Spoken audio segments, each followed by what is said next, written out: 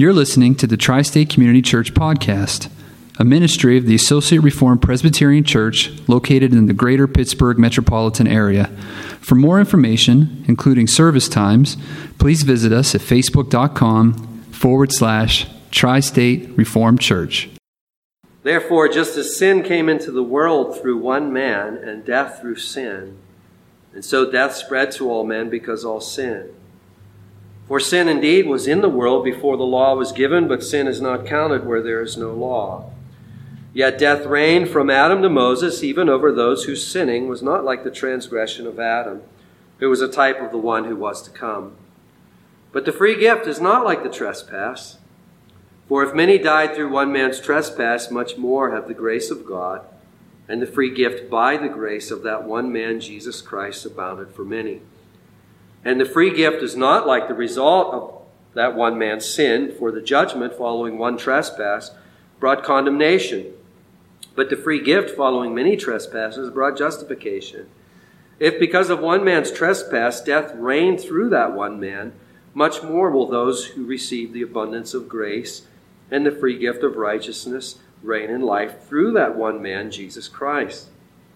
Therefore, as one trespass led to condemnation for all men, so one act of righteousness leads to justification and life for all men. For as by the one man's disobedience the many were made sinners, so by the one man's obedience the many will be made righteous.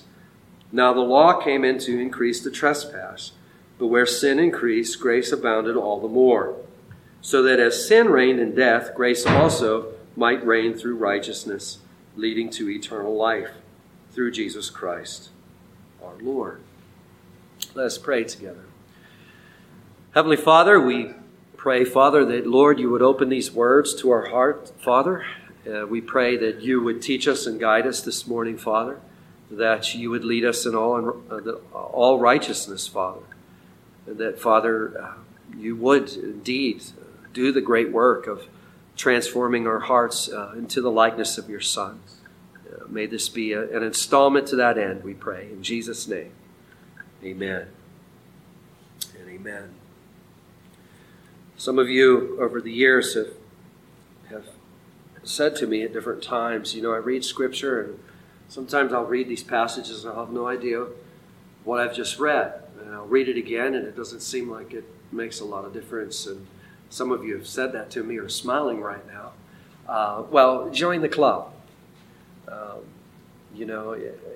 To understand Scripture, it requires prayer and it requires the rolling up of sleeves, and it really requires a lot of labor and hard work. But it is a great process. And originally, when I came to chapter 5, verses 12 through 21, understanding that there's a lot of overlap here, that Paul is not writing necessarily in a linear fashion where we get A, then we get B, then we get C, then we get D.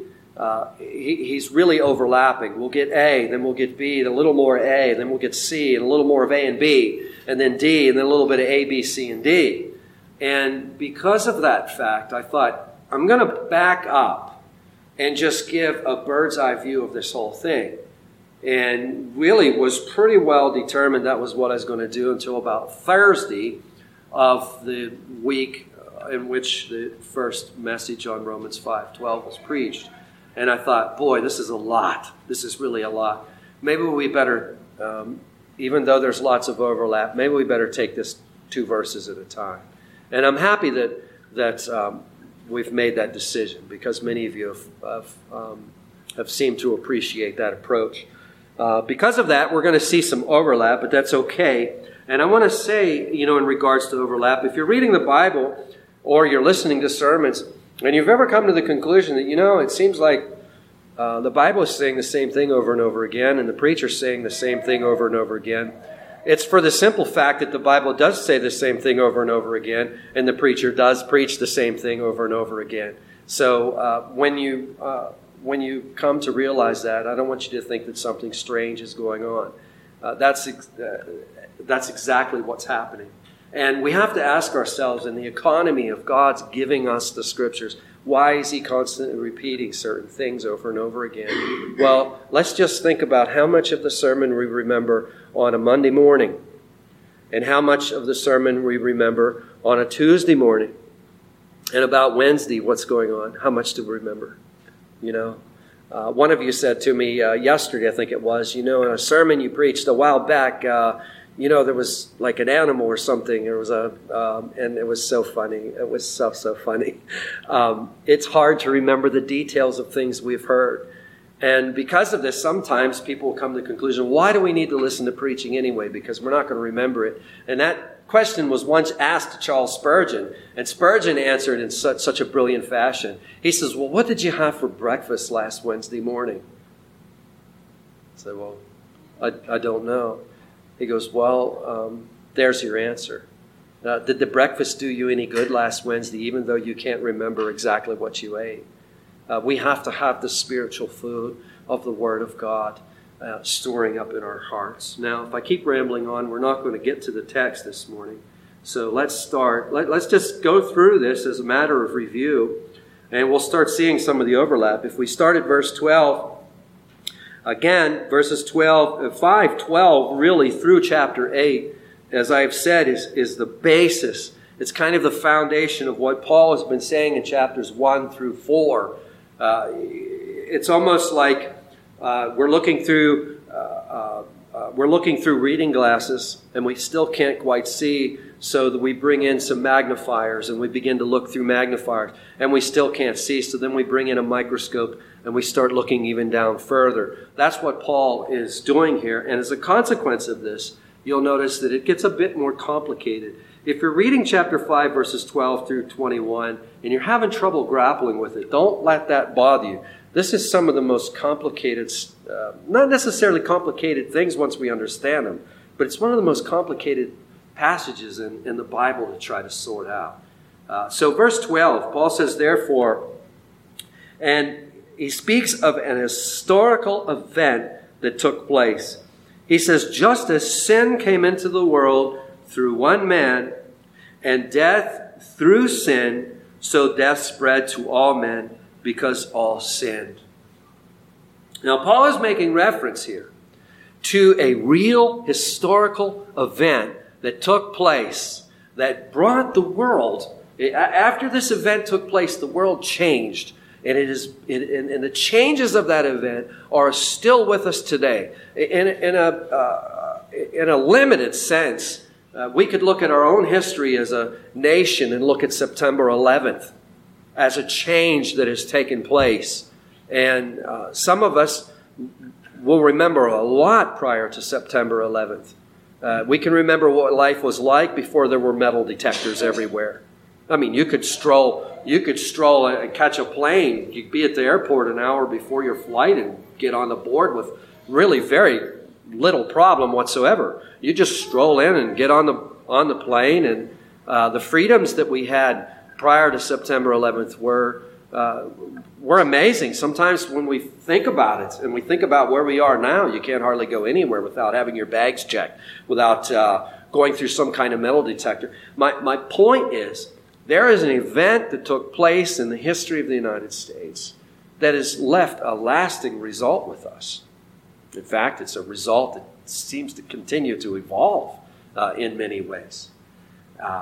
Paul is pointing to an event that took place in the history of humanity that has indeed left a result that is with us today, that continues to evolve. Therefore, just as sin came into the world through one man, through Adam's rebellion against God in the Garden of Eden. Not a mythological story at all, but a real man, the first man that God ever created, rebelling against God, eating the forbidden fruit, bringing sin into the world, and we're told that through sin came death. And this is in accordance with what we read in chapter 6, verse 23. The wages of sin is what? It's death. The wages of sin is death. So through Adam, sin comes into the world. Through Adam, death comes into the world. So death spreads to all men because all sin.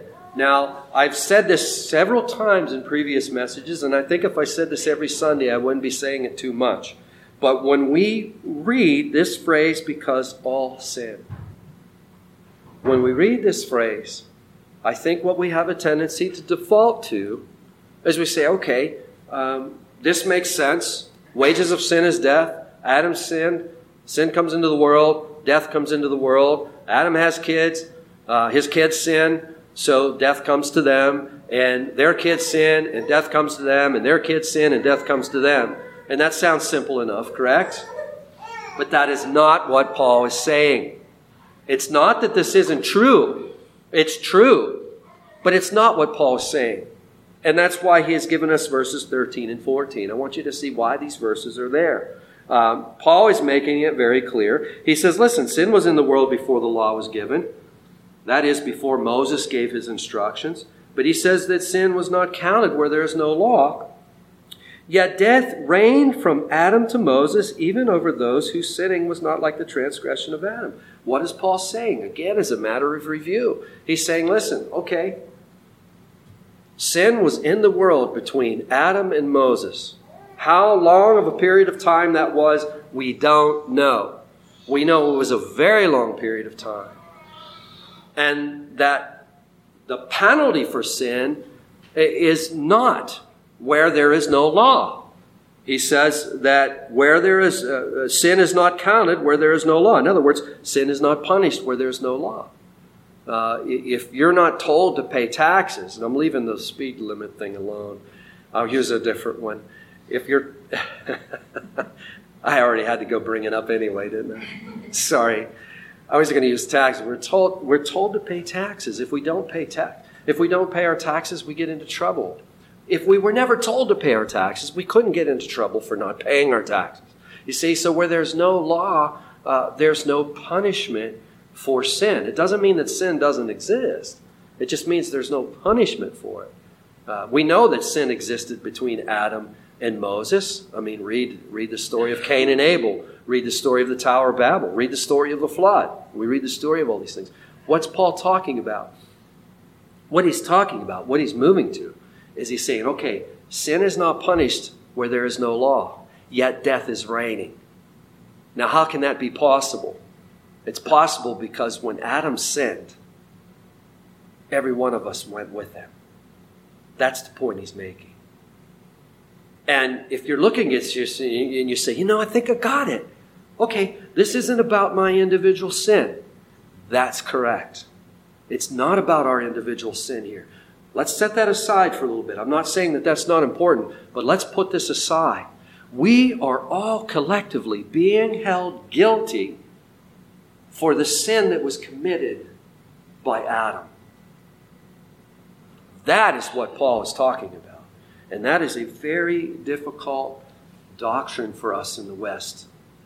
And it's a very important doctrine because as we begin to digest this doctrine, as we begin to digest this, we begin to understand who we are. And as we begin to understand who we are, we're going to begin to understand what Jesus has done for us. The entitlement mentality that prevails in our minds today can only prevail because we don't understand biblically who we are. That's why this is so important. We think God owes us things. We think we deserve things. We think all these things should come to us. And it creates a lot of anxiety for us when things don't work out the way that we think that they should work out. But when we come to understand who we are before God's bar, we no longer have those expectations, and we begin to see that even the good things that we have are tremendous blessings from God. And it's a completely different outlook on things. That's why this is so important for us to move through very slowly. So the Apostle Paul is saying, listen, there's an event that took place in history, and this event has changed everything. It's brought the world into the realm of sin and death is reigning. How many people do we have left from Adam's generation? I asked that question a couple of weeks ago. We don't have any left. How many from Moses' generation? We don't have any left. I was reading, in fact, I looked the article up this morning before the service just to refresh my memory. But in April, the oldest woman alive passed away. She passed away at 117 years of age. And she was the last one, she lived in Italy. She was the last one known to have been born in the 1800s. She was born in November, some 26th or something, 1899. My great-grandmother was born in 1899. I remember asking her one year, I think it was my 10th birthday, I remember asking her, and I knew that I'd get in a lot of trouble if I said, Grandma Forshee, how old are you? So I thought, well, I'll just say, well, what's your birthday? That'll do it. I'll just do the math. It still got me in trouble, but she kindly answered me. I said, Grandma Forshee, when was your birthday? And she says, well, and it was so interesting to talk to people from that generation. They spoke differently than we do. She'd say, well, sweetie, I was born in the year of the Lord, 1899. And after I got over the, whoa, wow, I couldn't believe it, she reached in her purse and she pulled out this little Indian head penny that she'd been carrying in her purse for many years. And she says, here, sweetie, I'm going to give this to you, and you'll always remember my birthday. I don't think I would have forgot it anyways, but I still have the penny with me today to remember her by. And the old-timers were wise, too. The same moment she pulled a dollar bill out of her purse, too, and she gave me that dollar bill, and she said, listen, if you keep this dollar bill, you'll never be broke. And I thought, wow, what wisdom is that?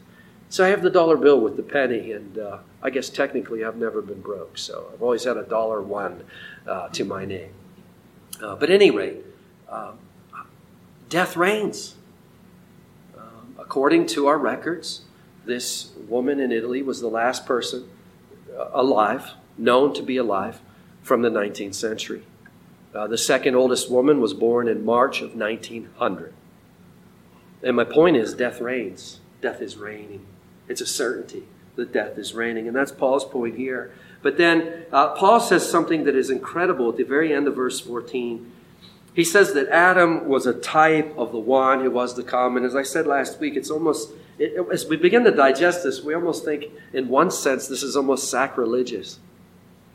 Where, having just described Adam's performance and just described Adam's failure, then in the same sentence, to say that Adam is a type of Christ, that Adam is like Christ. It's almost like Paul feels the tension right away, because he no sooner says that in verses 15, 16, and 17, which we looked at last week, he says, now wait a second, there are some major differences here.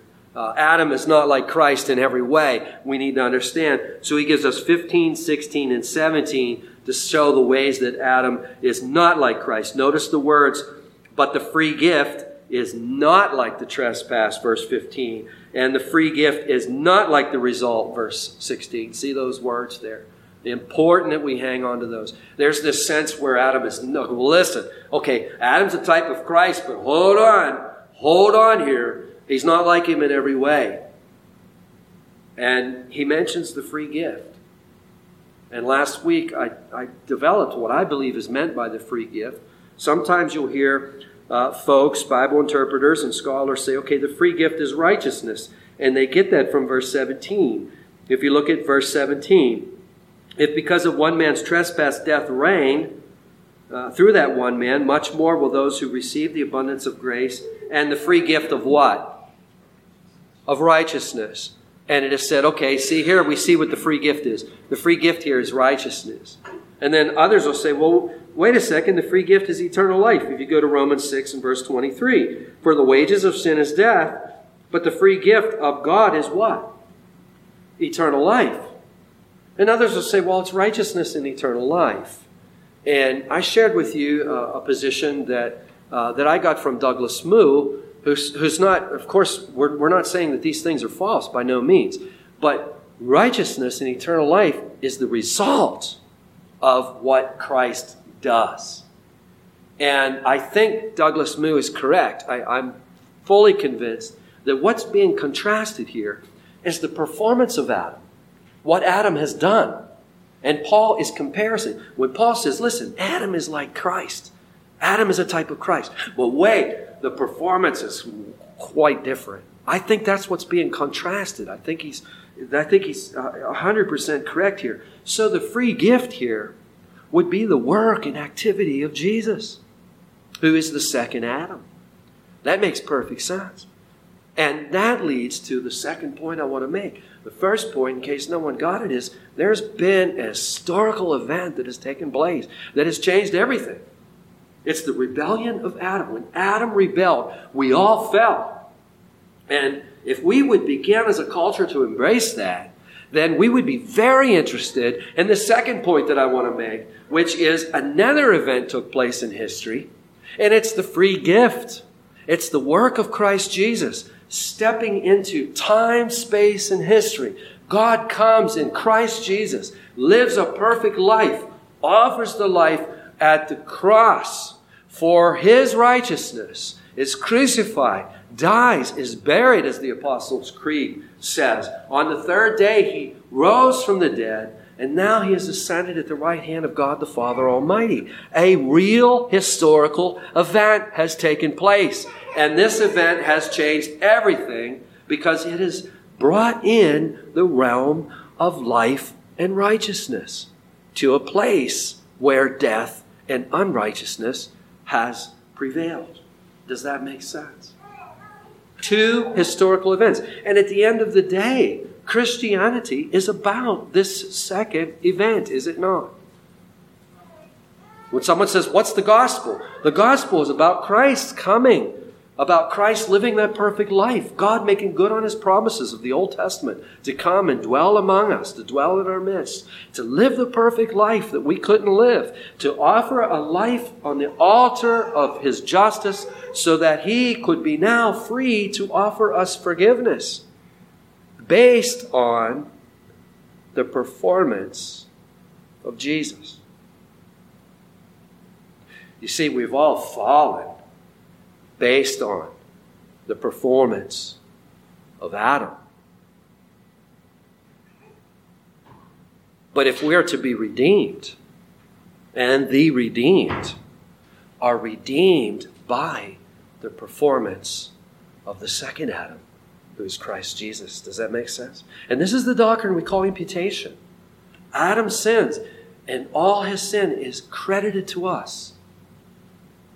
It's a declaration that God makes. Adam is guilty, and God declares all of us guilty in Adam. But man, in the West, this is tough. We say, that wasn't fair. I wasn't in the garden. No, you weren't. I wasn't in the garden either, but I became guilty in the garden. And you became guilty in the garden. And that's our problem. You see, an historical event took place that transformed us into sinners. We are sinners. We hear a child crying in the background. That child has been born into Adam. Now our hope here, and the hope of the gospel, is that he will be reborn into Christ. And she will be reborn into Christ. Amen? As we continue on to verse 18, and we have in verse 15, we have the free gift is not like the trespass. We see the performances are different. The free gift is not like the result. We see the result is different. Adam brings condemnation. Jesus brings righteousness and life. We come to verse 18, and now Paul's going to show us how Christ is like Adam. How he is like Adam. And I want to show you something else by manner of housekeeping here. You remember a couple of weeks ago I mentioned to you that verse 12 is an incomplete sentence. And many of you will have hyphens after the word sinned. How many have a hyphen after the word sin? Probably most of us. The translators are saying, listen, the sentence is kind of incomplete. And for those of you who are interested, we have a just as in verse 12. Whenever you have a just as in the English language, what are you expecting to follow? You're expecting a so also.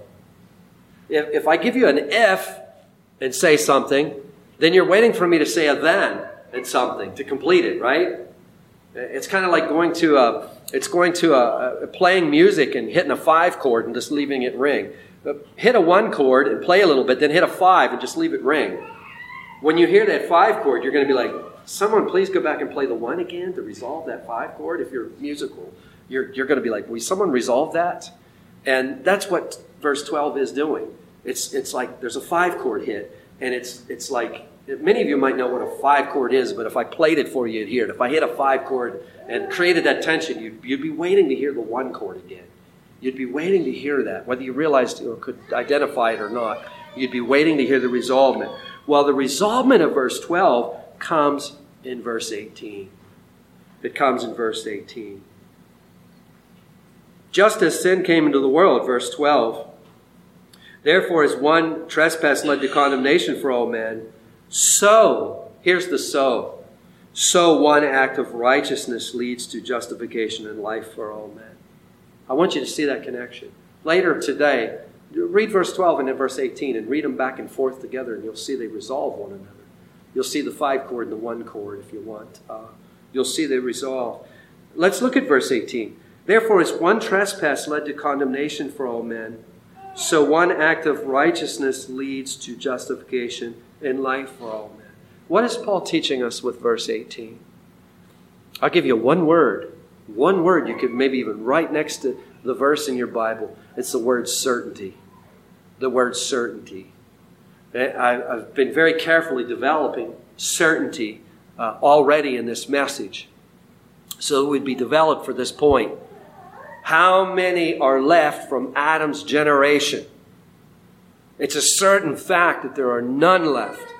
How many are left from Moses? Certain fact, there are none left. How many are left from the 19th century? We don't know of any. Perhaps there is someone still left. There can't be many. And within a few more years, there definitely will be none. It is certain that death is reigning, is it not?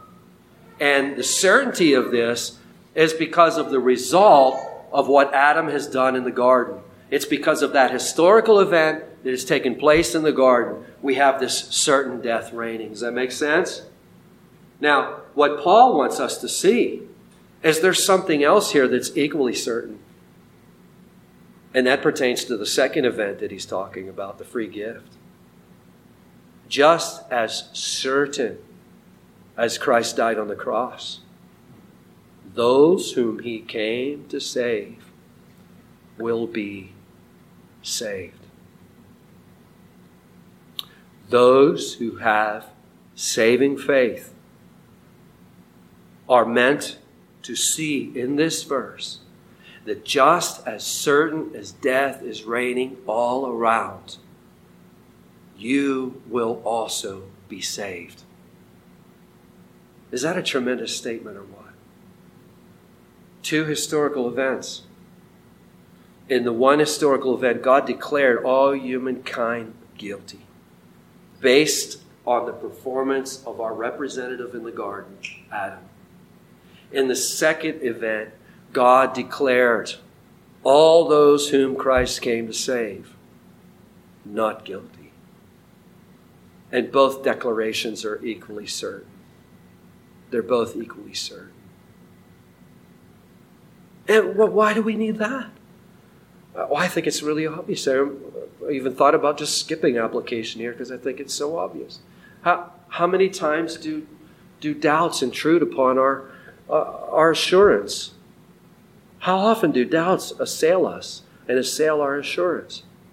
And here's something look at verse 18. Just as one trespass led to condemnation for all men, so one act of righteousness leads to justification and life for all men. And we see the certainty there. And if that isn't all, look at verse 19. For as by one man's disobedience the many were made sinners, so by one man's obedience the many will be made righteous. You see, here we have disobedience, obedience being juxtaposed to one another, contrasted with one another. It's a performance thing, isn't it? By the performance of Adam, we all fell. By the performance of Christ, all who are in Christ will be saved. This is what's being said here. So we have a result. We have certainty and we have a result. Does that make sense?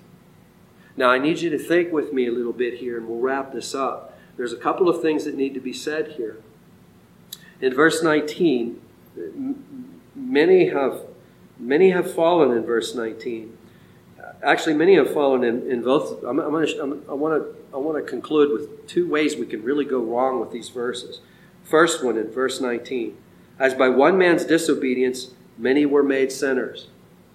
Okay, we got that. Adam falls, we're transformed into sinners.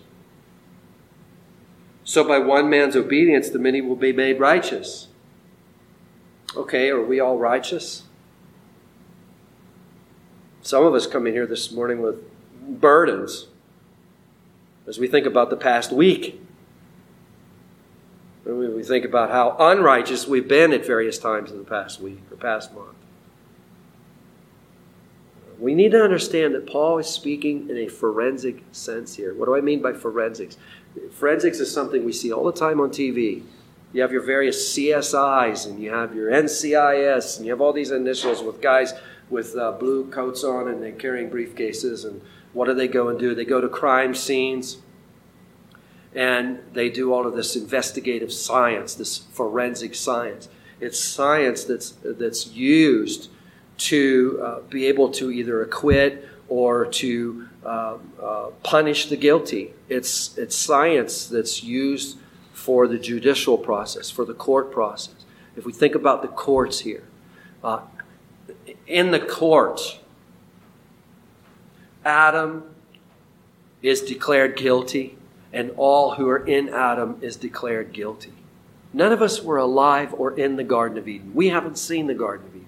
Yet in God's court, we were deemed guilty forensically through Adam's sin.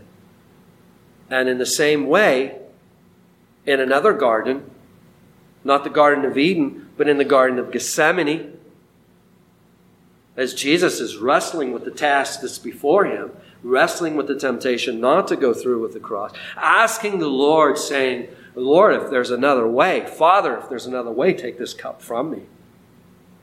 But instead of going to the left or to the right, Jesus says, not my will be done, but your will be done. And Jesus goes through with the cross perfectly. And as Jesus is raised from the dead, as Jesus ascends to the right hand of God the Father later, forensically speaking, all who are in Christ are declared not guilty. That's what Paul means when he says made righteous. I could say a lot more about that, but that's enough for this morning. One more thing. If you look at verse 18, therefore as one trespass led to condemnation for all men, so one act of righteousness leads to justification and life for all men. There are people who read this verse and they say, listen, this is the greatest news that we could ever have. And we would want to say, yes, it is great news. But they're saying it's great news for a different reason than what we'd be saying it's great news for. What they're saying here, and I brought this up last week, they're saying, listen, one trespass led to condemnation for how many men? For all men. All of us. There isn't a single person who's escaped it. And they say, well, look, one act of righteousness leads to justification and life for how many? It says all men. And what they say is like, you can relax. Jesus has come to save everyone. Now, wouldn't that be wonderful? I would hope all of us would just jump up and down if that were the case. But that's not the case. The word all can be used to mean every single one. You know, as I look around here, so many of you were at the bonfire the other night. I could say, in a sense, enough of you were at the bonfire that I could say all of Tri-State Community Church was at the bonfire on Friday. Would that be a true statement? Some of you who are with me, would it, if I said that? Or if there was a big game in Chester and I said, all of Chester come out to the game to see the game, would that be a wrong statement? We read stuff like that and say stuff like that all the time. Do we imply that every single person in Chester was at the game? Or are we implying that every single person who's affiliated with Tri-State Community Church was at the bonfire? No, we mean that a lot of them were. But we could also mean that all of them were. How do we determine which is which? 3 things that are important in studying the Bible. What are they? Context, context, and context. I say that for the sake of the tape, because I don't think that anyone would hear what you're saying. Context, context, and context. What is the context here? Well, obviously, as we read the Bible, all people are implied in the first all. Every single one. None of us escape it. We all fell in Adam. That's why we all need a Savior. But in the context of the same Bible, under the scrutiny of the same Bible, do all embrace Christ as Lord and Savior? No. In fact, just look back to verse 17. Paul says in verse 17, if because of one man's trespass death reigned, much more will those who what? Receive. Those who receive Christ Jesus. Does everyone receive Christ Jesus? And the answer is no. This is real important. I don't think any of you believe that. I don't think you're learning anything new. But the reason I share this with you is because someday you might come across someone and say, listen, everyone's going to get saved. And here I can show you why. Look at verse 18. Read it. It says, all men. You see that? And you might not be able to remember this message. In fact, there's a good chance you may not be able to remember all these details. But here's what you will remember. You'll remember something's wrong. There's an explanation. No. And you won't be rattled by it. And it'll give you opportunity to go research what the explanation is again. You see what I mean? It saves. I call it damage control. This is damage control. Because there's a lot of people out there that would like to do damage to our faith. So there's some damage control. I have a lot more here, but judging by some of the faces, I think it might be time to wrap it up. This is heavy stuff.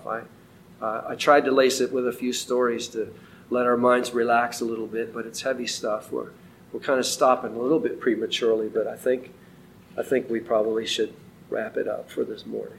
2 historical events, right? You leave here remembering that. 2 historical events. Both have changed everything. Amen? Heavenly Father, we thank you, Lord, for the sacred word that you've given us, without which we'd have no clue what's going on around us.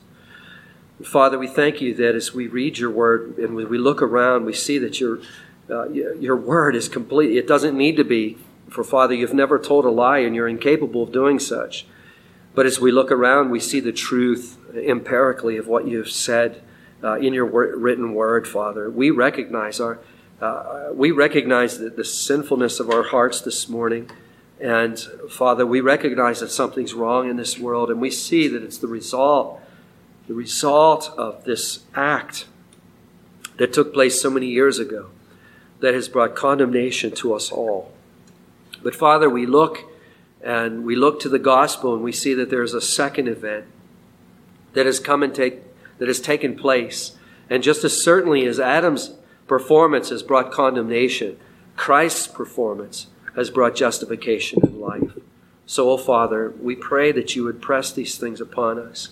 And Father, if there's anyone here this morning who's yet to trust Christ in a saving way, we pray, Father, that you would use this message and you would use your word, oh Father, to bring this person or these persons home to you. And we pray these things in Jesus' name. Amen. Amen.